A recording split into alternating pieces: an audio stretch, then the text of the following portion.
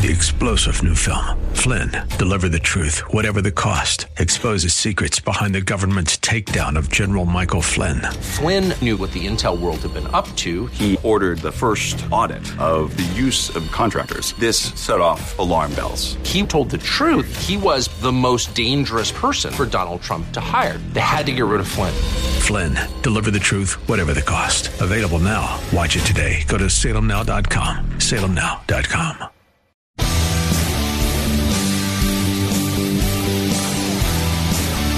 Are you looking for truth from God's Word that you can understand and apply to your life? You'll find it today on Make It Clear with Dr. Stan Pons. Listen now as Stan makes it clear.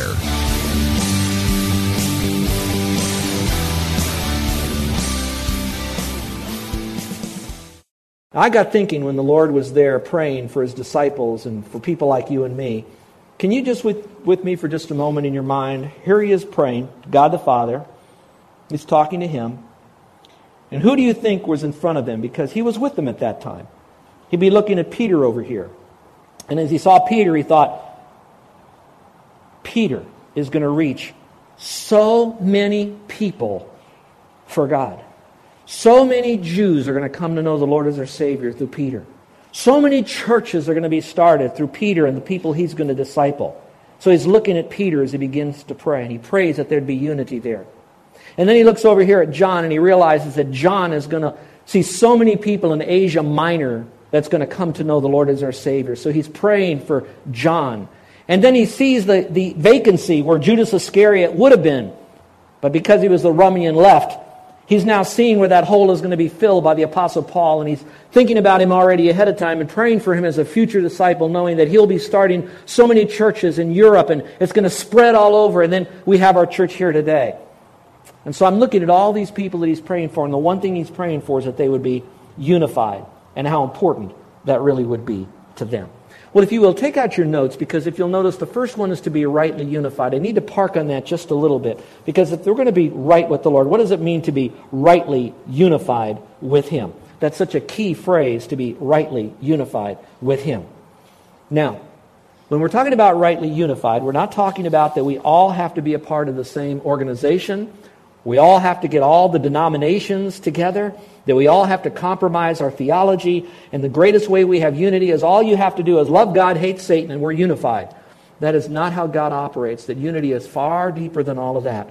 It says a whole lot more about us walking together in love and faith. Let me go back for just a moment. Maybe, and this is Pons's, this is my opinion here, it could be that the Lord is now wanting to teach this whole thing of unity, and He's doing it because there's an object lesson of what's going on at this very moment. Do you all remember who Matthew was? Matthew represented Rome as a tax collector. A little-known disciple who was there, not much written about him, we know, is also a Simon. It wasn't Simon Peter, it was Simon the Zealot. He was one who was a Gentile. He was so zealous because he was against Rome. And so now you have someone who's pro-Rome, someone who's against Rome, and is part of your team right here, and you wonder how that unity must have fit together. So you can see as you look over this group, they were having some challenges. Then you had James and John who were vying to see who's going to be first in the kingdom. And while that was going to happen, you saw the other disciples that were jealous of these guys trying to be the first in the kingdom. So you had disunity going on there. And so the Lord's heart is broken when He sees these kinds of things. And He realizes unless we get on the same page together, quote, the page of biblical accuracy and sound doctrine, what's going to happen then is there's going to be conflict in our life. And may I add one more thing? Knowing sound doctrine only makes you theologically, mentally, intellectually with sound orthodoxy, but that doesn't mean we're living it out. Now we have to live it out. And that's what He's really speaking to here. So it's the right relationship with one another. Oh, how important it is to do that, how that original group and how the future group needed to come together. I did some research to find out how many different denominations there are. Would you like to jot on your piece of paper your guess of how many denominations there are today? At University of California, Santa Barbara, UC Santa Barbara, there's a researcher there by the name of J. Gordon Meltons, and he just put out a new edition to the Encyclopedia of American Religion. I got this out of AP, and so here's what he said. He said that in his list there are 2,630 denominations, 2,630 denominations, and 24 informal families. There's 116 Roman Catholic flocks, hundreds of Pentecostal flocks. And according to a January Associated Press report, among the least mainstream are the following. You have the John F. Kennedy worshipers. It's a church which actually believes, I'm quoting now, that it can pray to the late President John F. Kennedy and can be cured both of congenital defects as well as terminal diseases. Then you have the denomination known as the Nudist Christian Church of the Blessed Virgin Jesus. I don't have any more information. I didn't want to search any further than that. Then you have the Church of God Anonymous, the Church of the New Song, which once offered porterhouse steaks for communion. Then you had 22 other denominations that believe in UFOs, including the Clone Happy Raelians. And in addition, it talked about the Church of the Ministry of the Universal Wisdom, which is a church that looks for flying saucers that are going to come. And then there's the Church of What's Happening Now, and it's obviously a more contemporary church. And then we get into the one that's closer to home. Out of the list of 2,630 denominations, he found 30 different denominations calling themselves Baptists alone. Seventh-day Baptist, Two-Seed in the Spirit Baptist, Presbyterian Baptist, General Baptist, Regular Baptist, American Baptist, Northern Baptist, Southern Baptist, Conservative Baptist, and the list goes on. And just last week, I was having breakfast with one of our guys, and he was telling me that he had a relative on the mainland that goes to a church, and the name of that church is called the Scum of the Earth Church. And I haven't Googled that one either. That one must be pretty fantastic as well. I'm not dissing all of them. I'm just going to tell you how that different people want to go through Scripture and to look at all the different things that they have there and how fractured they really are. And so he says that we need to be rightly unified. I want to talk about that. What would be, if we're rightly unified, what would it begin to look like? Hold your place in John 17 and look, if you will, to Philippians. And this will be the only other passage other than John we're going to look at today. But I want you to look at Philippians chapter 2. Philippians chapter 2. This is a result of what being unified rightly could look like. I know I'm reducing it to one verse, so it sounds like I'm proof texting this, and I apologize. I don't have enough time to totally unpack it like I'd like to. Why am I giving this to you again? If you want to pray for those that are going through trouble in their life, you want to pray for unity. While you're still finding Philippians chapter 2, let me share this illustration with you. It's an illustration of a true statistic. There are happy things that can bring us together. This afternoon, we're going to be baptizing 2 people at beautiful Sherwood Forest here, Sherwood Beach. Rated number 7 in the whole world of best beaches in this year by Dr. Beach. We're going to have a wonderful time eating for those that are able to come, wonderful time baptizing. That's going to bring us together in unity. I will tell you that I do a lot of funerals. I'm called upon to speak. I thank the Lord. Every pastor ought to have some outlet into the community to give the gospel. I thank the Lord that, oddly enough, I can do funerals. I can give the gospel. They're the most tender at that point. And people, even though the family is fractured, they somehow come together in some measure during a funeral. There is tragic times that will still bring, happy times and sad times can bring people together. But the odd thing about it all is we can go to the picnic this afternoon and have a lot of unity and still go back and begin to cut down and demoralize other people behind their back and fracture the reputations of others. We can go to a funeral and be there with the family and be cordial and be like adults. And then after we have the refreshments and the whatever you call it, the reception afterwards, we go back to unforgiving the other people and getting on their case and avoiding them and all that kind of stuff. It can happen. I'm grateful that I have pastors who love the Lord, they love you, and they love their families. I've been blessed in all my churches to have all staff that we've been able to get on the same page. Now, that doesn't mean that some like this and other like that, but on the main issues, we had unity. When I pastored in upstate New York, we had beautiful, beautiful parsonages. Ours was a 2-story parsonage. We had 2-story apartment buildings, 3-bedroom, 2-bedroom, 1-bedroom for all of our staff. We had 4 other parsonages. We had beautiful state-of-the-art soccer fields that was so that it would drain when it rained, so you could still play soccer on this thing. Beautiful, beautiful gymnasium. We had all of that. The responsibility of the pastor is we would have to take care of literally the acreage that our own parsonage would sit on. It was all connected to this huge campus.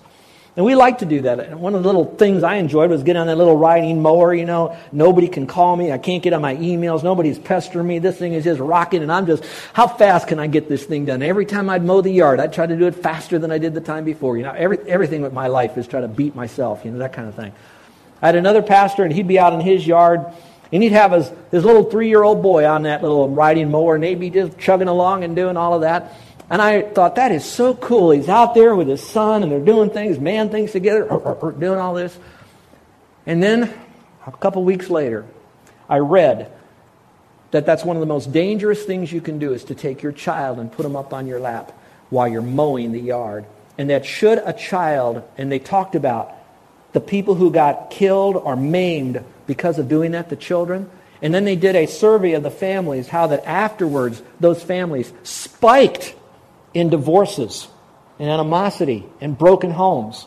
And you take that template and you put it against driving recklessly or whatever issues out on the water, whatever it might be. That when you go through a crisis, you would think that it would bring the family together. But often, no matter how hard you try, there's not that unity that comes together.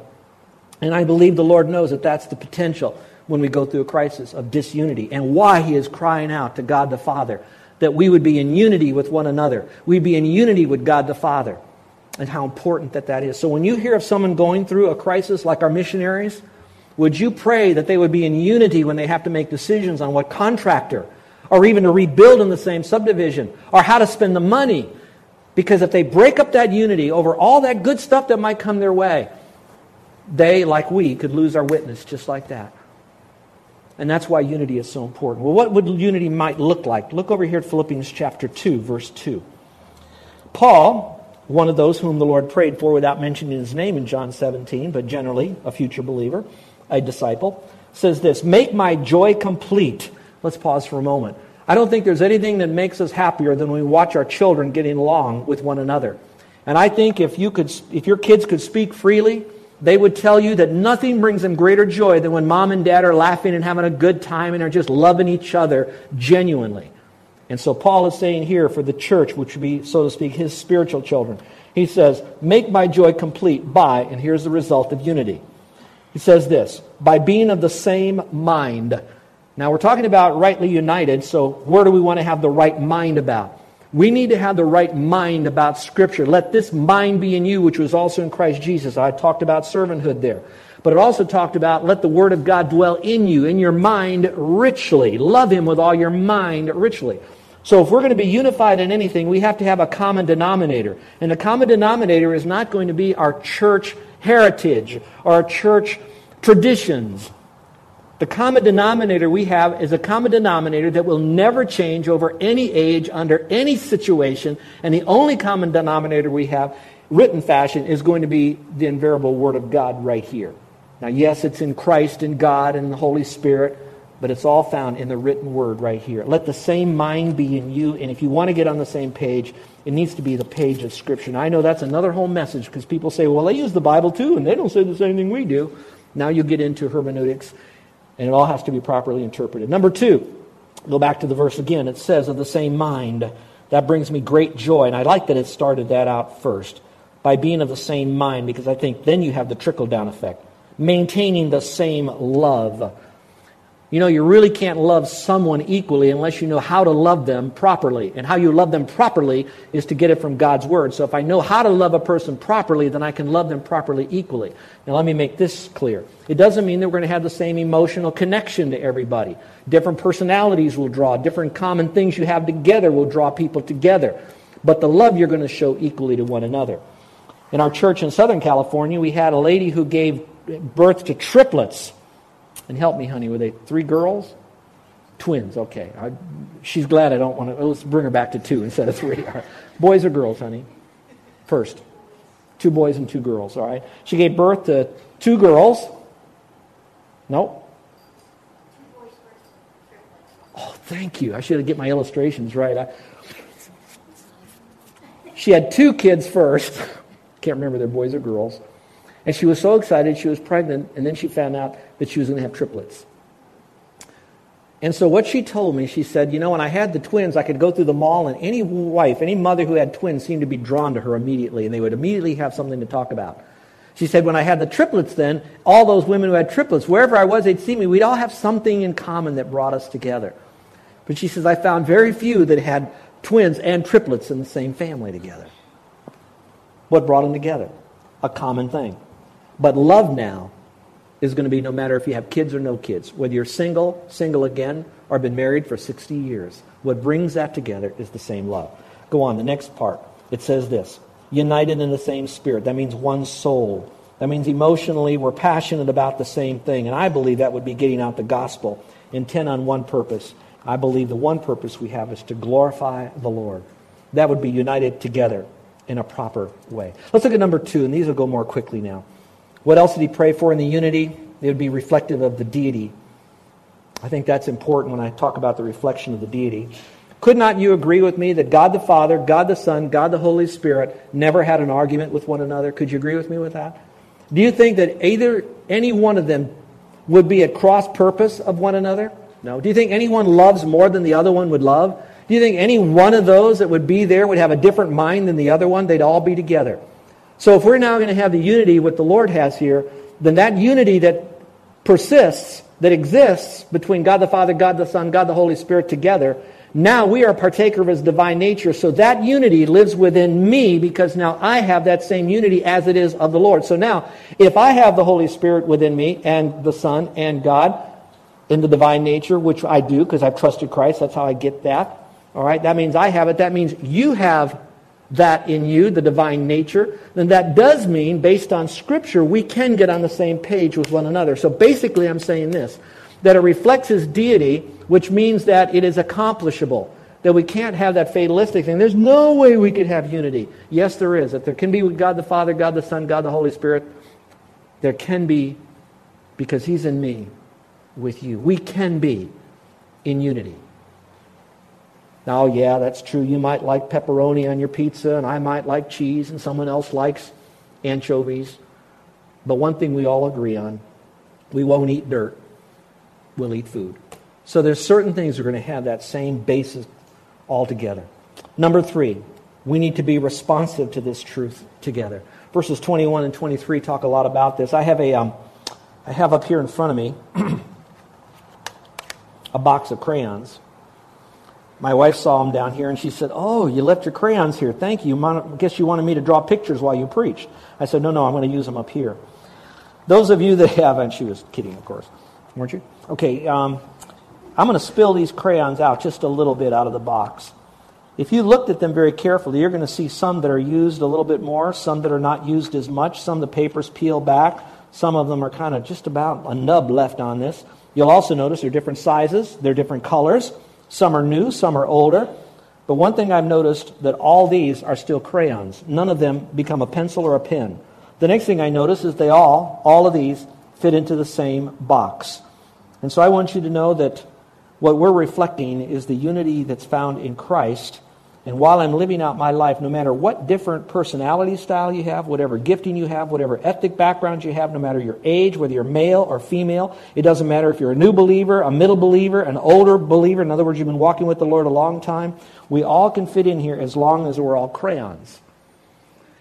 And for us, we'll all fit together as long as we are blood-bought, born-again believers in Christ.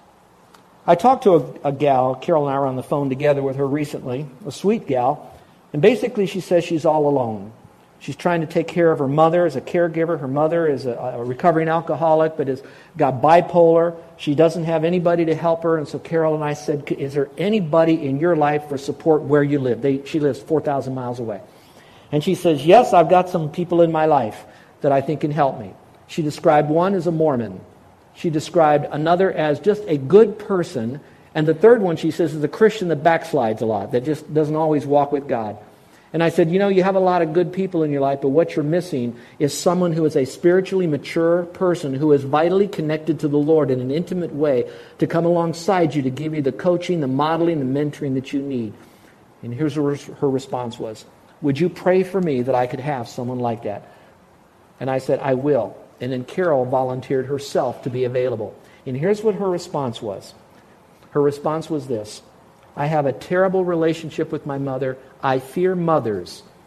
And I said, you know what? Nobody fears Carol but me. So I want you to know that Carol will be your mother to help you through this time of feeling like you're alone. Now, as good as that is, and the connection Carol has with the Lord and with her and all that, she cannot model it. This gal can only hear Carol's voice, experience Carol's prayers, but it's responsive when they're able to see that. And I want to end with the last one because we're running out of time, and this is probably the most important. And that is that it becomes really reflective as we look to the future of the glory of the Lord together. While we're going to use God's Word, starting with salvation by faith alone. Secondly, understanding God's Word as our rule and practice, that it is sufficient. We need no other book for our sufficiency. Our decisions based on what we're going to do will be found on God's Word. All right? But at the same time, we know that we will only be totally, fully unified together in the future that God has for all of us. And so I pray that even now, that some of you that may not be totally on the same page with one another yet, that you will just for a moment lay down some of those differences that you have and celebrate what you can agree on. God is God, Jesus is God, the Holy Spirit is God, salvation is by faith alone in Christ alone, the Word of God is sufficient for us. And then using those as your unifying factors, watch this now, that we now, knowing we have the Holy Spirit and the Trinity within us now, that we can now love each other and look to the future, knowing that we're all going to be together. So my encouragement is, look at those people that are struggling right now in your life. And what you want to pray for them now is that they would experience unity. But the real unity that they would have with one another would be born on a unity that Christ has with God the Father. Let's pray, shall we? With every head bowed and every eye closed. Some of you are really hearing this and you're thinking, I feel like I'm kind of outside looking in. I'm not part of God's forever family. And I want to be a part of that. Well, it's so easy for you to do that because you're really not in unity with God's family. Saying you're a Christian does not make you a Christian. Like one person said, being born in a car, being born in a garage doesn't make you a car. Being born in a Christian home doesn't make you a Christian. But being born again by faith alone really will. So I pray for you right now that maybe right now in your own mind you'd see that you are lost. You're separated from Him. You tried to do good deeds, but good deeds doesn't get you to heaven. That's why grace had to step in. And God then went to the cross in the person and the work of Jesus Christ. And He rose again from the dead. And I pray that perhaps today would be the day that you would come to Him by faith alone and not by your works. And that you realize that Jesus says, "He that believes on me has everlasting life." And having eternal life is more than just fire insurance. John 17 says it's also to know Him personally, intimately, experientially, to know Him, to know life eternal in Christ. And I pray that now you're trusting Christ as your Savior.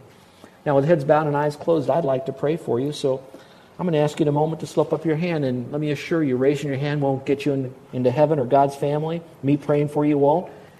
Any more than walking an aisle or even getting baptized. None of those things will get you to be a part of God's forever family.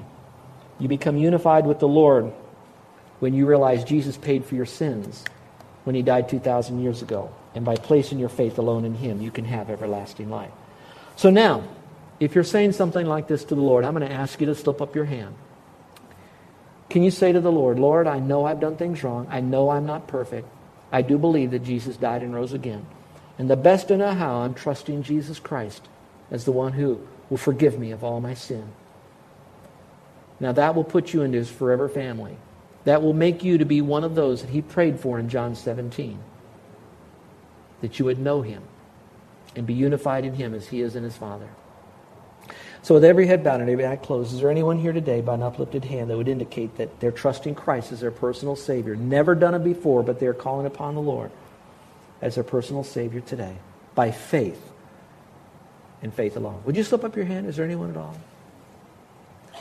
Christians, take a moment now as I pray, and would you pray for that person that's going through some real deep time in their life?